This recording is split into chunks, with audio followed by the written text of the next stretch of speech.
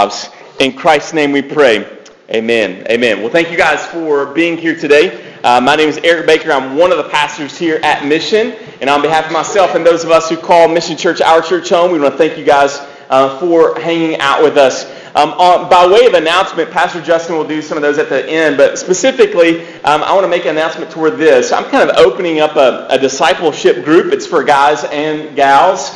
That's kind of, we're calling it D3. Sorry, it's real catchy. It stands for Drinks, Discussion, and Discipleship. And what's going to take place is one Saturday a month at Starbucks on Scottsville Road.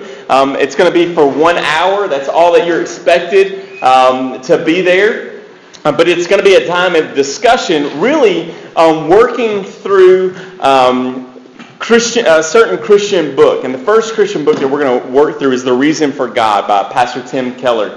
And in that, I'm just encouraging you to read that chapter. You'll come on that Saturday morning for that hour if you so choose to do that. And we'll kind of work page by page, just looking through this, being challenged by this, also looking at how it reflects in God's Word. And so if you like good books, drinks, discussions, discipleship, and that's something for you, then I'll extend that to you. The first one is actually next Saturday at 7 to 8 at the Starbucks on Scottsville Road. So if you'd like to come hang out with me and drink some coffee and teach me the Word, then I would love for you to come hang out with me, all right? So today we continue a sermon series called The Gospel-Centered Church. Since chapter 12 of the book of Romans, we have been exploring this idea that Paul has been expounding on now for 12 chapters. In these last few chapters, as college students are visiting with us here today, that conclusion is really, really important. And to Paul, it was extremely important as he is bringing this letter to a close that he takes all of this theological, beautiful understanding of the gospel and apply it specifically to this church's life. And so that is what he's doing in these last few chapters. And so today we're going to talk something that's I'm really interested in. I'm interested in all these sorts of things, but in this particularly, because since the time I was a little bitty boy, I have had high ambitions for myself. I still do. I have high expectations, high ambition, a big drive about me. I'm a very passionate person. When I have a tendency to have tunnel vision toward certain things, but from kindergarten till right now, I just have a huge drive that if there can be a team leader, I want to be it. If there can be a highest position, like in high school, it was I want to be student body president. Well, my God, I'm going to do that. And so that's what I did. If there's a position in a company, I've always had ambition to grow to the top of that. Now, where does the gospel collide with ambition? All right? And so the gospel is really going to speak into this idea as we look today from the Apostle Paul as he's writing this letter to the people at Rome is what about ambition and how does the gospel, in view of the gospel, how does that affect our desire for drive? Is that bad? Is that sinful? How do I, even myself, just really battle and wrestle with these ideas that are within me to want to achieve? And are those sinful? So that's kind of where we're going to be heading today. After spending several chapters unveiling these depths, we see in chapter 12 that we're supposed to view all of these things again in view of the gospel, and in view of the gospel then offer our bodies as living sacrifice. A lot of times we say in church that worship is singing. That's one aspect of worship. True worship is your entire life is worship. It is laying yourself as a living sacrifice, not just laying up there and dying, but laying yourself up there and living for the sake of God's glory and for the good of His people. So Paul has concluded this letter in love and with humility and with gentleness because he realizes, if you've been with us for the last 2 years, that some of the things that Paul has said, all right, can be extremely difficult for us to digest, especially if you don't know this person. And Paul personally does not know the church at Rome. He's trying to build a relationship. But he realizes that some of the things that he could have said could be taken poorly or in a difficult manner, and yet Paul is speaking in this because his hope is, as we read in Romans chapter 15, verse 15, that they have heard this truth in love. In love. So, he says this, though in difficult, he does not apologize for the boldness, because he says this in verse 15. Read along with me, or 17. In Christ Jesus, then I have reason to be proud of my work for God. For I will not venture to speak of anything except what Christ has accomplished through me to bring to the Gentiles to obedience by word and deed, by the power and signs and wonders, by the power of the Spirit of God, so that from Jerusalem and all the way around to Illyricum, I have fulfilled the ministry of the gospel of Christ. So in this, in these statements, Paul is illustrating what it means how to view oneself in view of the gospel, that God has called him specifically to spread the gospel to these Gentiles. But in that, Paul realizes that himself, this church planter of church planter, this pastor of pastors, this missionary of missionaries, this called man of God, that he views himself compared to the person and work of Jesus. Man, I am nothing. I realize my position. And yet God is in the process of using men and women who are completely unworthy of this calling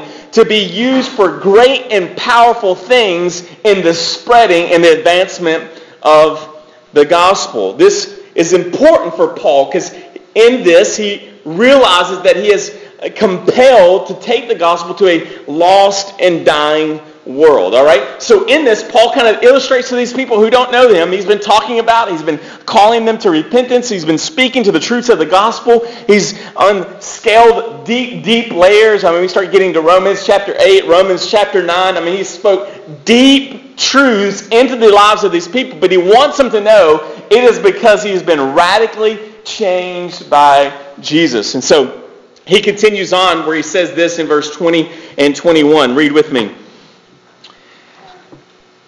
And thus I make it my ambition. If you have your own Bible, circle, underline, highlight the word ambition, because that's what we're going to talk about today. To preach the gospel, not where Christ has already been named, lest I build on someone else's foundation.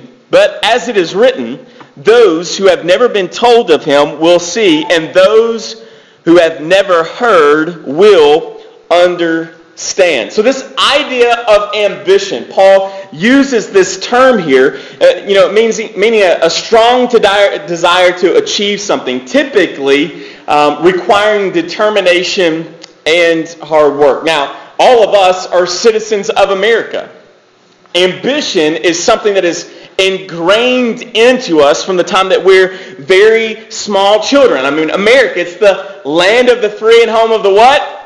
Brave, right? This is in us. It's the land of opportunity. It's the reason why a lot of foreign people like to come here, because they believe that they have great opportunity to achieve their dreams. They have ambition for this. I mean, I'm thankful for this. Aren't you? I'm thankful to be an American. But we're told from a very, very young age, we look at our children and we say to them, we look them in the eyes, we get on our knees and we say, you can be anything that you want to be.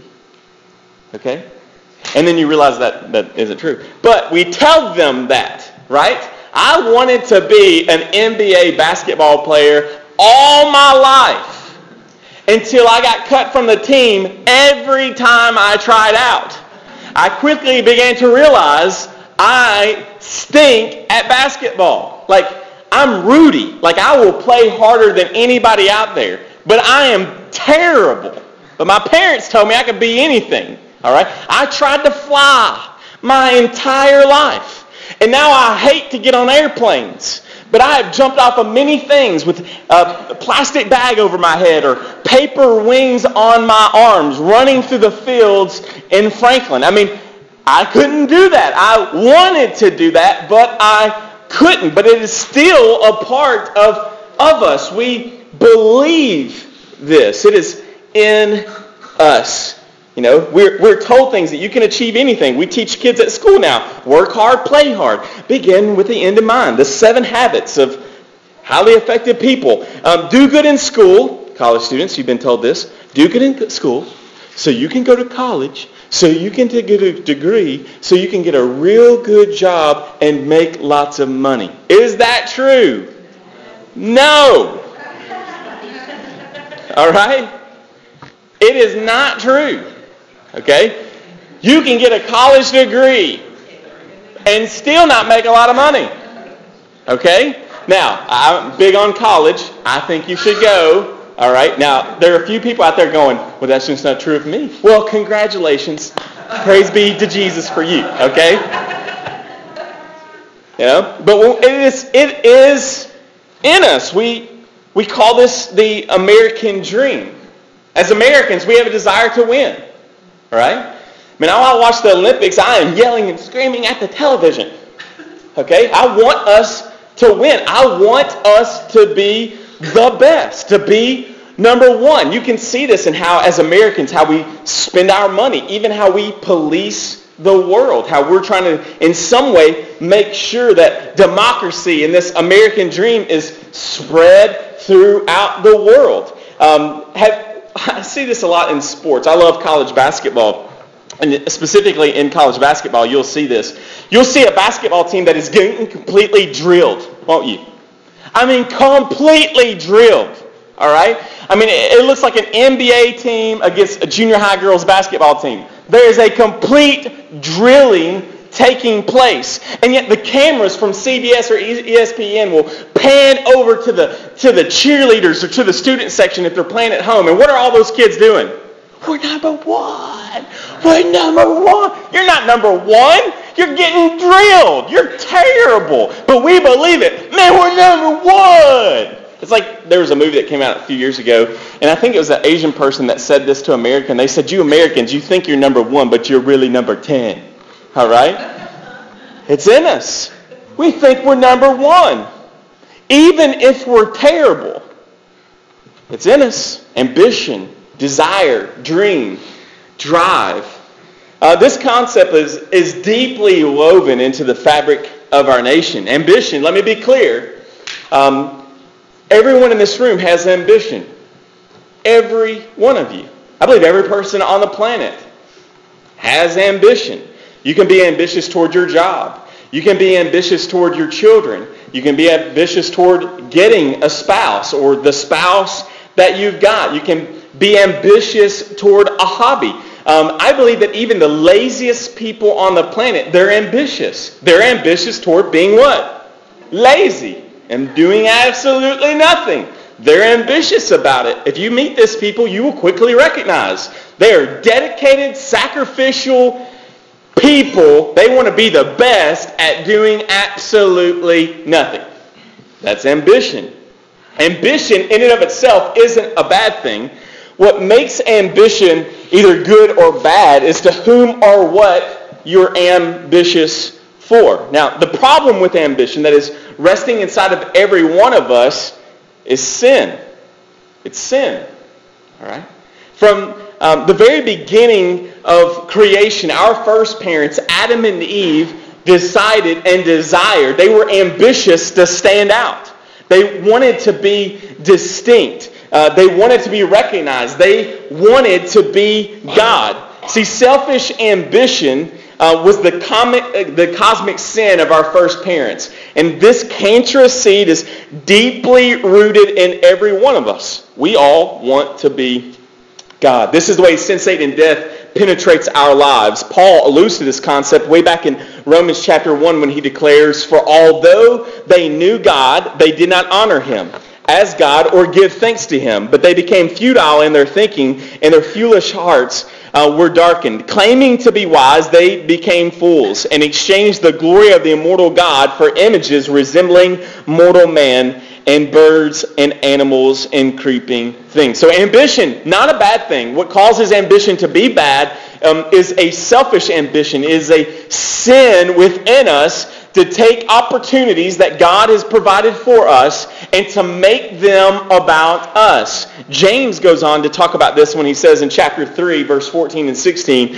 "But if you have bitter jealousy and selfish ambition in your hearts, do not boast and be false to the truth. For where jealousy and selfish ambition exist, there will be disorder in every vile practice." Paul goes on, Philippians chapter 2, verse 3, "Do nothing from selfish ambition or conceit, but in humility count others more significant than yourselves." See, our temptation, brothers and sisters, is to be ravenous and to have a ravenous passion toward our own name. To make it about us. Even when we say things, "Oh, no. Can secretly be still about us. It's called false humility. And we wrestle with this. It is dark within us. And yet, as Paul tells us also in the book of Romans, that we are to war against our sin and not calling us. I feel like God is calling us to make war against the sin of selfish ambition. See, once we view ambition through the eyes of the gospel, then we can be able to see ambition and to pursue ambition because Jesus can redeem our ambitions. I don't think there's anything wrong with trying to be the very best at whatever it is that you do.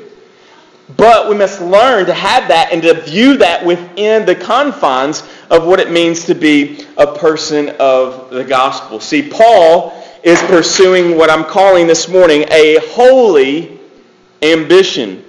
A holy ambition. Paul's ambition was very different from most people. It was a holy one. Look at what he says. Again, verse 20. "And thus I make it my ambition to preach the gospel, not where Christ has already been named, lest I build on someone else's foundation. But as it is written, those who have never been told of him will see, and those who have never heard will understand." See, Paul's holy ambition in view of the gospel was to preach the same gospel to people whom have never heard about Jesus. This ambition controlled everything in his life. It controlled where he ate, where he slept, where he went, where he traveled. And it also hindered him from doing other things that he wanted to do. Keep going on, verse 22. "This is the reason why I have so often been hindered from coming to you." All right? But now, since I no longer have any room for work in these regions, and since I have longed for many years to come to you, I hope to see you in passing as I go to Spain. All right? So Paul is wanting to go to Spain, and on his way of going to Spain, he's going to go through the city of Rome.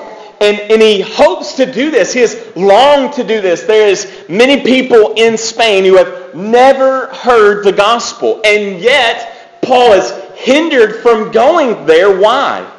Because he's spreading the gospel in all these other unreached people groups. And he's so busy doing that it's keeping him from doing something other that is also good. And that's going to see the church in Rome. Now, John Piper says this: "Holy ambition means something you really want to do that God wants you to do. Something you want to do so much that it keeps you from doing other things that you also really like to do." See, God has not called you to coast through life. God has not called any of us to be average. God has not called any of us to be mediocre and just kind of go through life. Ladies and gentlemen, Mission Church, brothers and sisters, God has called us to something greater. He has called us as a group of people, as His children, as His sons and daughters, as His prince and princesses, as the stewards of this earth. He has called us to live passionately for His glory. He has called you, He has called me to a specific holy ambition. Now, we see men and women of faith throughout Scripture who have a holy ambition, don't we? Nothing could stop these men and women. Nothing. Nothing could. They were persecuted. They were made fun of. They were tortured. They were abandoned. They were made wealthy, some of them, Some of them were made poor. Why? All for the sake of God's glory being made known. Quickly, kind of a systematic way of looking at Scripture, just some quick bullet points here. I mean, we start out with the book of Noah. All right? Noah's living in a desert, and God tells him to build a boat. I think that's a pretty ambitious thing. It took him years. It took lots of ridicule. It took lots of people laughing at him, mocking him, all these sorts of things, and yet he continues to build a boat in which he is going to place, and God is going to help him to place all of the animals and his family on this ark, and he is going to protect them and start over. Moses, you have that whole burning bush incident, but yet what is Moses' problem? He keeps telling God, but I can't do this. I don't talk very well. It's believed that maybe Moses had a stutter or had some sort of issue where he did not speak very well. We kind of get this picture of Charleston Heston, standing up in this big, powerful voice, "Let my people go." But what if Moses had a lisp? That changes your whole Prince of Egypt, right? He had issues. He had excuses, right? And yet, what does God tell this man? You're the leader. I've called you to do this. This is a holy ambition. It's believed that millions of Israelites were in Egypt. And you're one dude who's just had a bush talk to you, and he's telling you to go back there when you just killed, or several years earlier, you killed an Egyptian. And he's telling you to go. It's a death march. It's a holy ambition, and yet Moses goes. David, the Bible tells us he was easily overlooked. He was the rut. He was puny. He was a harp-playing shepherd. I mean, how many dudes do you really know? I'm talking about real dudes, like dudes you look up to, your heroes. Play the harp. I mean, I didn't grow up with like a picture of David, like a dude in a loincloth playing a harp on my wall going, I want to be that guy, right? But he had a holy ambition. I mean, his own daddy didn't even believe in him. Wasn't it Samuel that comes to tell them which one is going to be the king? And all of the sons line up. And he tells them, no. And he asks him, do you have any more, Jesse, do you have any more sons? Yeah, David, but you don't want David.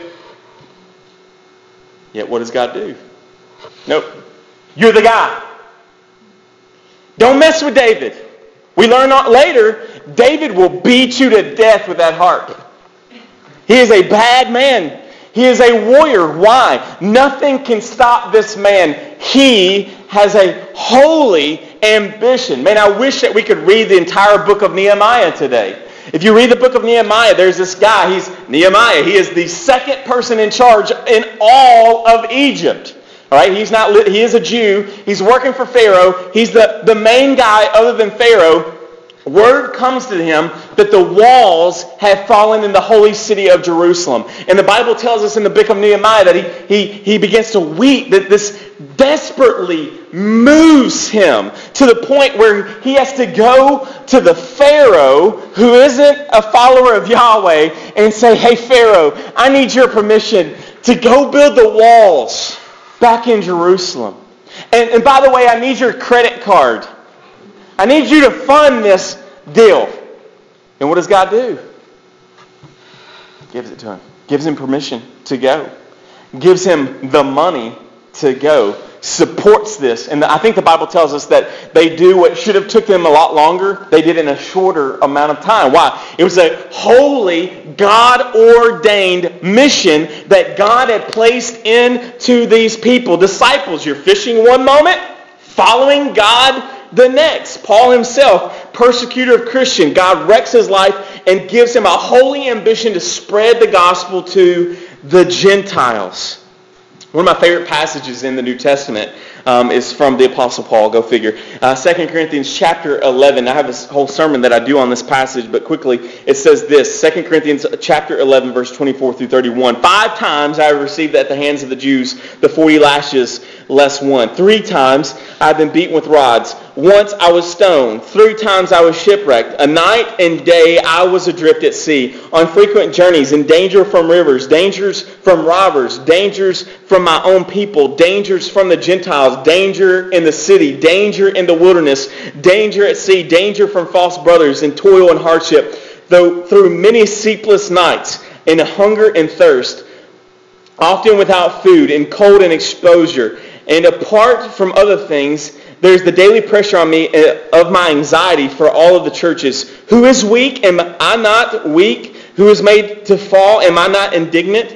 If I must boast, I will boast in the things that show my weakness. The God and Father of the Lord Jesus, He who is blessed forever, knows that I am not lying. Your worst of days does not compare to this man's life. All right? Dude was bit by a snake, and immediately Pastor Justin's like, Lord, I give up. My wife, Lord, I give up. Todd Hazel, I give up. You just said snake. I'm running from the snake. This man was bitten by a snake, kept on going. Shipwrecked.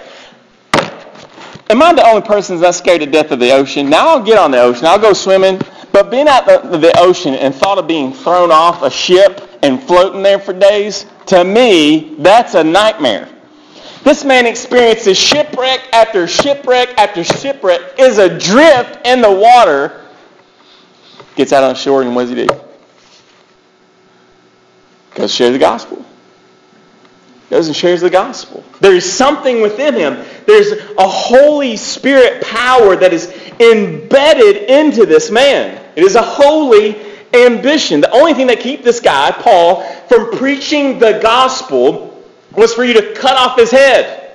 And according to church history, that's exactly what happened to Paul.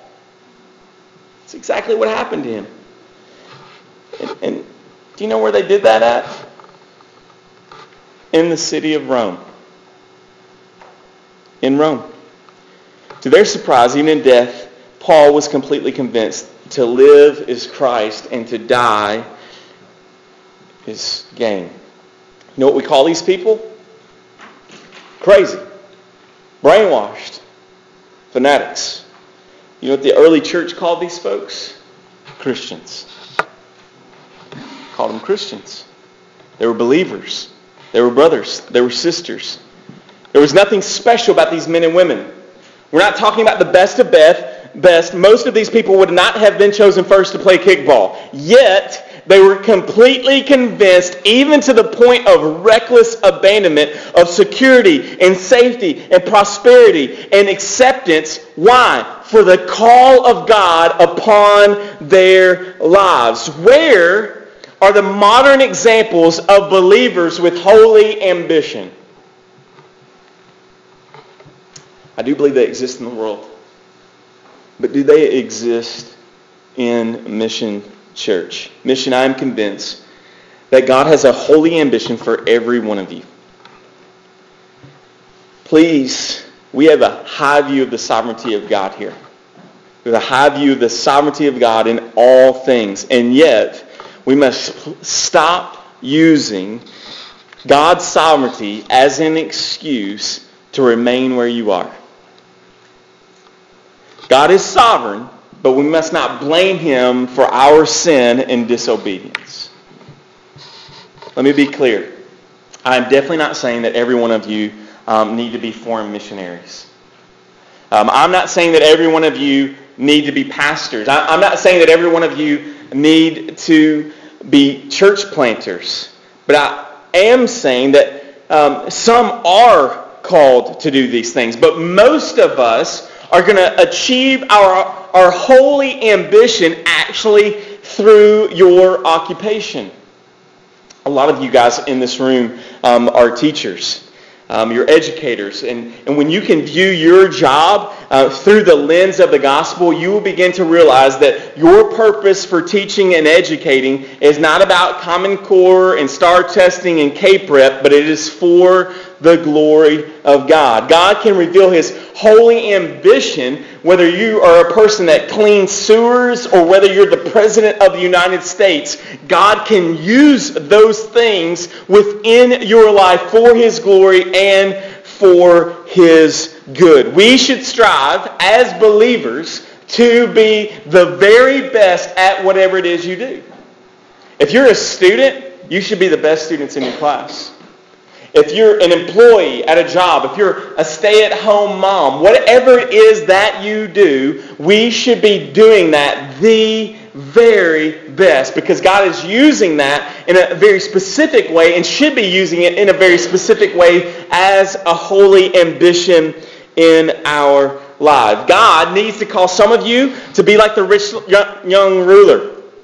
Some of you are money is your God, and God is speaking to you, and you need to be made poor in order to bring glory and honor to God. Others of you, our prayer is that God would make you filthy rich. Why? So that you can be more generous. Both of those God can work in and through as a holy ambition within our lives. He tells us in Colossians chapter 3, verse 23, whatever you do, work heartily as for the Lord and not for men. Now, on the flip side of that, I do want you to see this. Some of you need to drop whatever your plans are. Whatever ideas you have for your life, you need to drop those. Whatever concepts of what you want to be and what you want to do, you need to drop those ideas. And you need to go. You need to go. Some of you need to begin training to be a pastor. Some of you need to train to be a Bible translator, a foreign missionary, etc. Let's get real and practical. Some of you think that you're done having kids, yet you need to have more. You need to adopt. You need to be foster parents. Some may realize that you need to downsize your home, budget better, so that you can give more. Moms, if you aspire to be a stay-at-home mom, and I don't think that you're more holy because you aspire to do that. I think a woman can be a believer and work in the workforce. But if you aspire to do that, and that's what you want to do, make the sacrifices, make that holy ambition embedded within you, and do whatever it takes for you to be a stay-at-home mom. I think that's a true, noble calling. It's not a greater than, but it's one. Singles, write this down, because you don't believe me. You have more time in your life than you ever will. Can I get an amen? Amen. You notice all the singles are like, I don't believe that. I mean, if I was to survey our college students and singles, well, I just don't have time to do anything. Liar. You liar. Okay? You liar. You have more time. College students, you have more time. And we waste more time as college students. I know. I took lots of naps. All right? I skipped lots of class. Took lots of naps. Played a lot of basketball. Didn't read a lot of books. All right?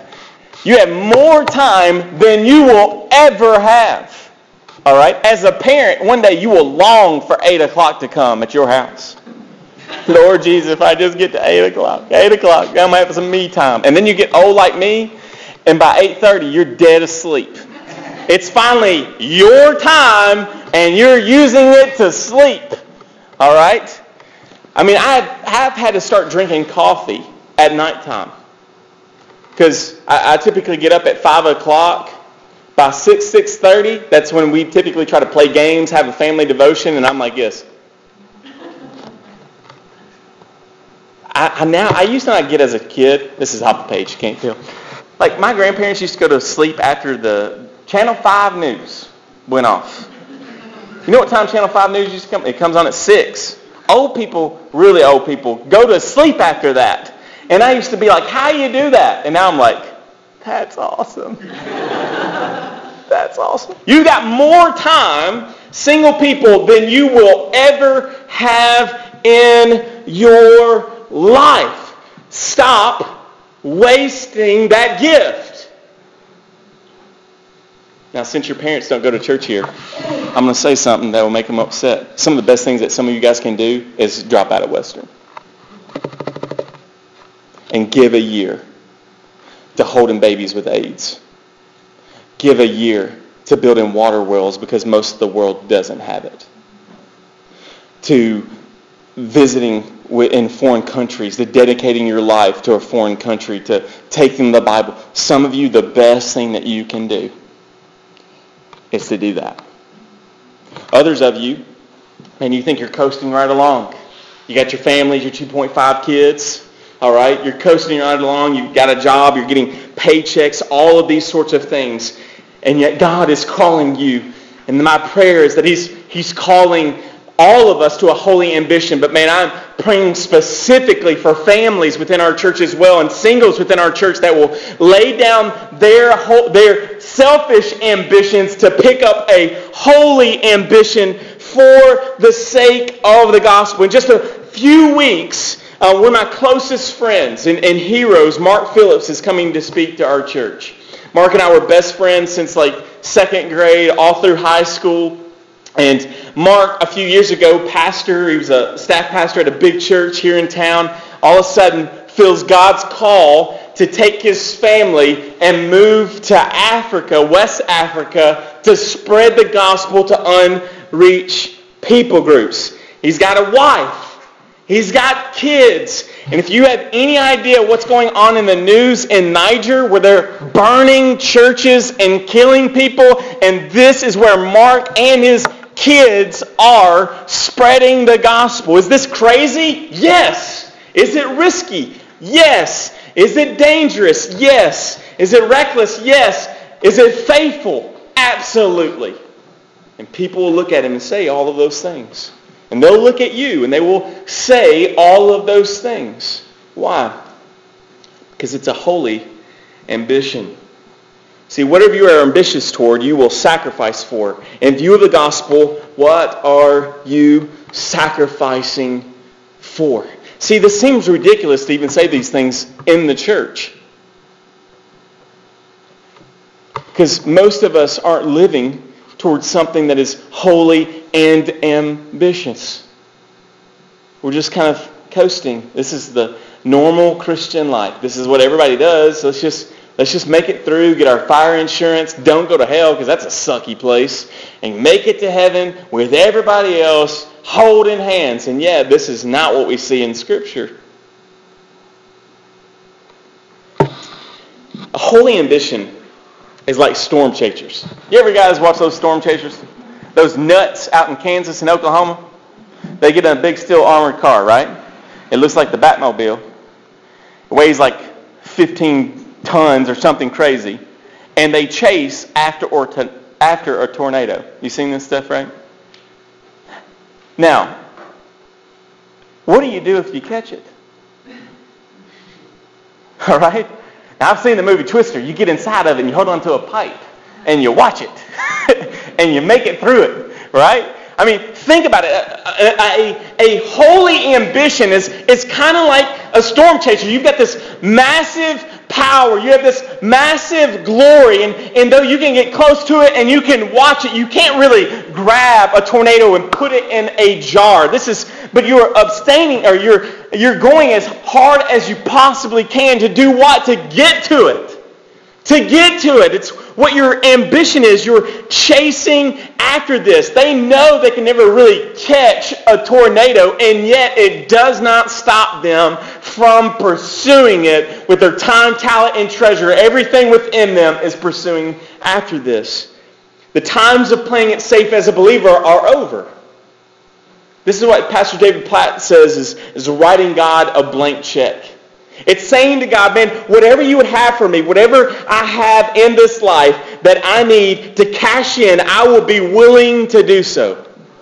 Mission Church, are we willing as individuals and as a community to write a blank check to God? Whatever you have, whatever you have for us, Lord, we surrender to you. In view of the gospel, we have no other response than to radically abandon our desires for the sake of His. This goes right along with things that we've been talking about, how that our personal preferences, man, sin, Satan, and death will use all of those to weave into our church and to whisper the very whispers of hell into the lives of people to cause division or to make sure, I mean, like we said last week, we're the church that offers what no one wants.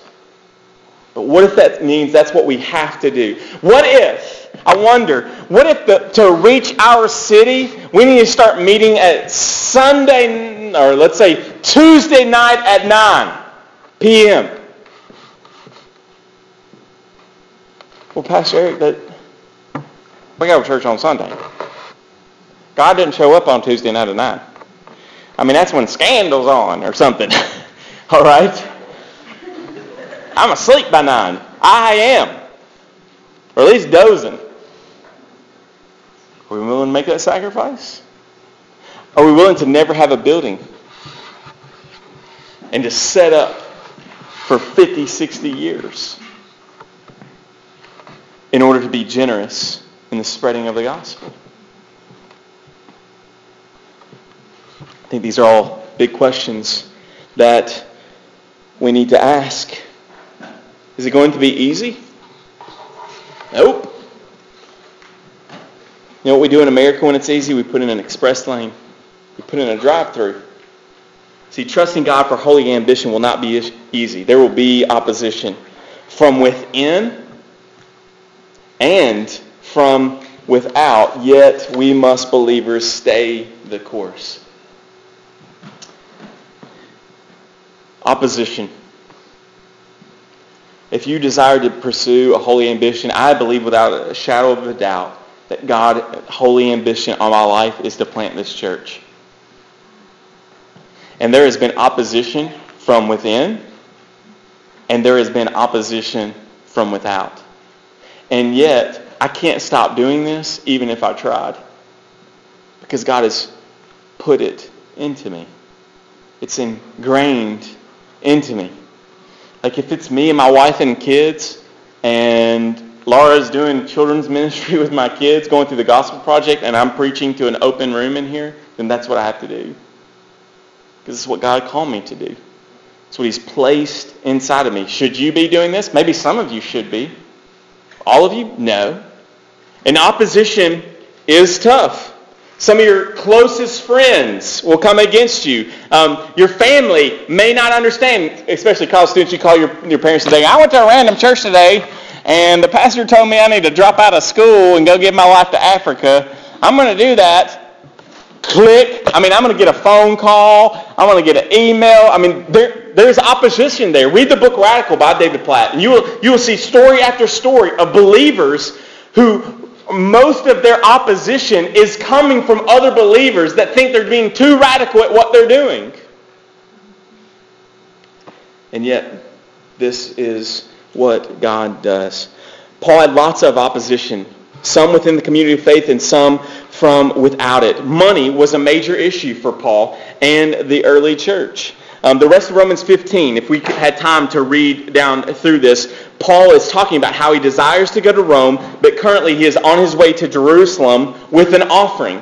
There have been these Gentile churches. They have heard the message. They have heard teaching from Paul. And you know what their response was? We want to give money to that. You hear teaching, you give money to that. Paul is going to take this specifically to the church in where? Jerusalem. So Paul tells us here in these passages, I think verse 26, from Macedonia to Achaia, I have been pleased to make some contribution to the poor among the saints in Jerusalem, for they were pleased to do it, and indeed they owe it to them. For the Gentiles have come to share in their spiritual blessings. They ought to also be of service to them in material blessings. When therefore I have completed this, and I have delivered it to them, what has been collected, I will leave for Spain by way of you. I know that when I come to you, I will come in the fullness of the blessing of Christ. And so Paul is telling them, hey, I went to come see you. I've got to finish something here. These churches, these believers have heard the teaching of the gospel from me. They're contributing. They're being generous. They want to help the poor in foreign lands. Foreign lands to them were Jerusalem. So Paul is taking this money to Jerusalem. But do you know what happens to Paul when he gets to Jerusalem? the Jewish people get ticked at him. And they put him in prison. And you know how Paul, he does make it to Rome in chains. This is the rest of the story. Opposition. Now, what I probably should do is spend an entire time talking about generosity and giving to the local church. Because much of what Rome, or what Paul is getting at here in Rome, and what he's wanting from these brothers and sisters, is money. Why? So they can use that money and it will allow him to get the gospel to Spain. Money is a delicate issue within the church. If you're new to the church, you know what you say about us is all we do is talk about money. Every time we ask you about money, every time you come to church. It's always a very delicate thing. And there were some churches within Paul's writing, you know what he told them? Just keep your money. Because your heart isn't joyful in giving it. So just keep it. Because God didn't need it. God doesn't want it. He wants you to give joyfully for the sake of the spreading of the gospel. Other times, though, what does Paul say? You need to give. It is right for a man, a believer, a pastor, preacher, teacher, to receive his wage for spreading the gospel. It's a delicate thing. It's a difficult thing for us to work out, and yet it's still an important thing. There will be opposition there. So, in closing, how do you figure out then what your holy ambition is? All right? How do you figure that out? That's a big question. I just don't know God's will for my life. All right? What's the purpose of my life? What does God want me to do? How do you figure that out? Well, I think that we figured out the same way that Paul figured out his holy ambition, and that is through the Word.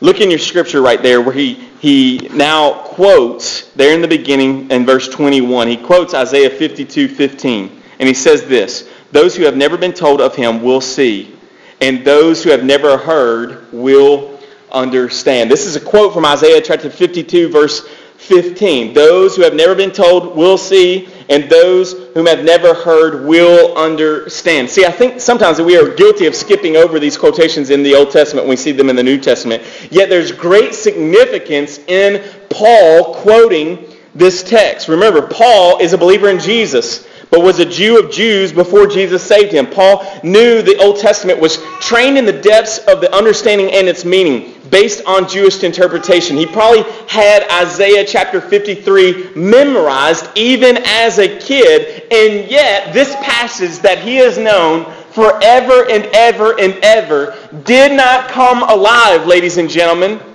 until he saw it in the flesh through the person of Jesus. Isaiah wrote this hundreds of years before. It was a part of the Old Testament. But when did it become real and alive? Was through the gospel. And when Paul began to read these things that he had known forever, those who have never heard, have been told of him will see, and those who have never heard will understand. So God illuminates this passage for Paul, calling him then to do what? To be the guy. To take this gospel message of Jesus Christ as a holy ambition.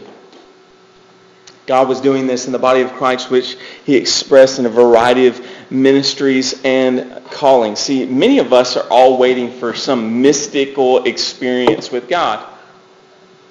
You know, you're waiting to walk past a bush and it to be on fire, yet not consuming, and a voice coming from it. Right? We're waiting on that. We're waiting on some sort of like mystical dream and God to show up and have a voice like Darth Vader and tell us what it is he has for us to do. Right? It's like going out into the middle of the woods, taking your Bible and closing it and saying, God, speak to me. I just want to hear your voice. See, we're doing that. Ladies and gentlemen, you know what your burning bush is? It's the Word of God. God doesn't typically, I'm not saying that he doesn't ever, but God typically anymore doesn't do the burning bush thing, doesn't make a voice from heaven, just cry out from the heavens. The way that God is going to show you what your holy ambition is by you being deeply dedicated in pursuing Jesus and deeply dedicated to the words of God. It is not going to happen through a bush being burnt. It's going to be happening by you devouring the text, by devouring what these words say. And in and through that, just like Paul, something is going to jump out about the call of Christ upon your life, and it is going to wreck you and change you. And that is what our church needs. People to be in the Word so much that He begins to illuminate to you the very thing that He has called you to do. For example, some of you, if you know Matthew chapter 25, it says, what you have done to the least of these. It says, like, if you come across somebody and they don't have a house, give them a house. If they don't have food, give them food. If they don't have a coat, you give them coat. And then at the end, he says in Matthew chapter 25, what you have done unto the least of these, you have done unto me. See, I know that passage. I love that passage. And yet some of you are going to read that and it's going to grip every fiber of your being. And then you're going to be compelled with a holy ambition to do whatever you can in what we call social justice. You're going to care about the poor. You're going to care about the homeless. You're going to care about the brokenhearted and the left out and the kids with special needs or kids with cancer or old people. But you're going to have this deep desire. And it is going to be in you more than it's going to be in some of us. And that is your holy ambition. For me, as a college student, when I started reading the passages about God's sovereignty, I can't help it. It is deeply involved in my life. It is a tight-knit thing for me to think that God is in control of all things. The passage that jumped out and changed my life, again, was the Great Commission. Heard it my entire life.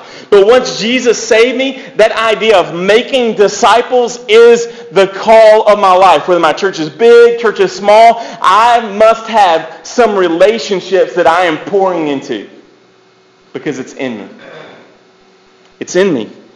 And it will be in you as well. Some of you will be about poverty. Again, some of you about racial reconciliation.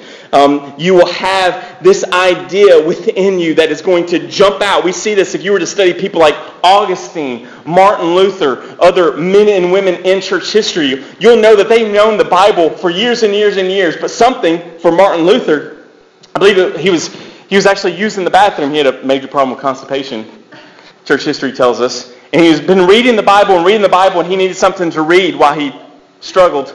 And in that was reading the book of Romans where it says you are justified by faith. Though he had known that passage, for some reason on that day it wrecked his life. Forever changing history.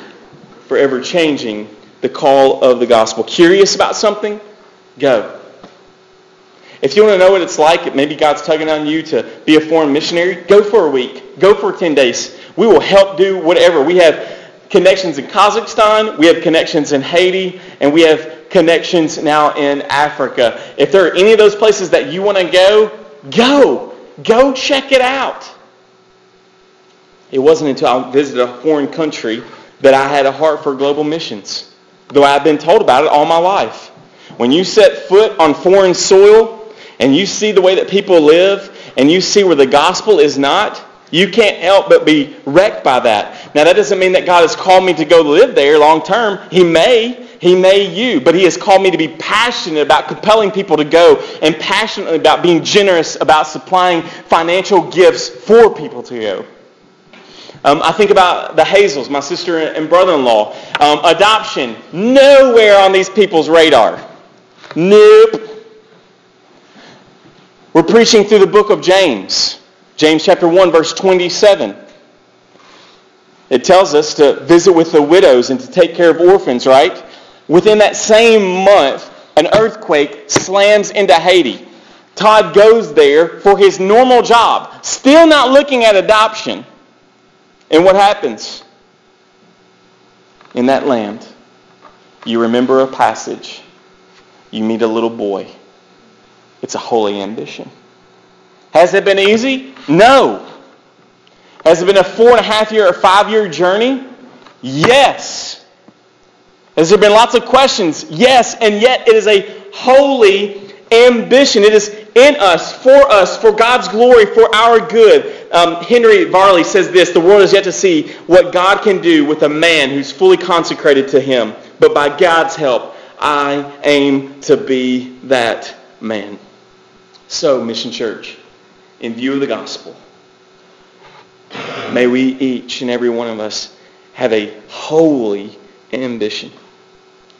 I can think of nothing greater to give your life to than the one who gave his life for you.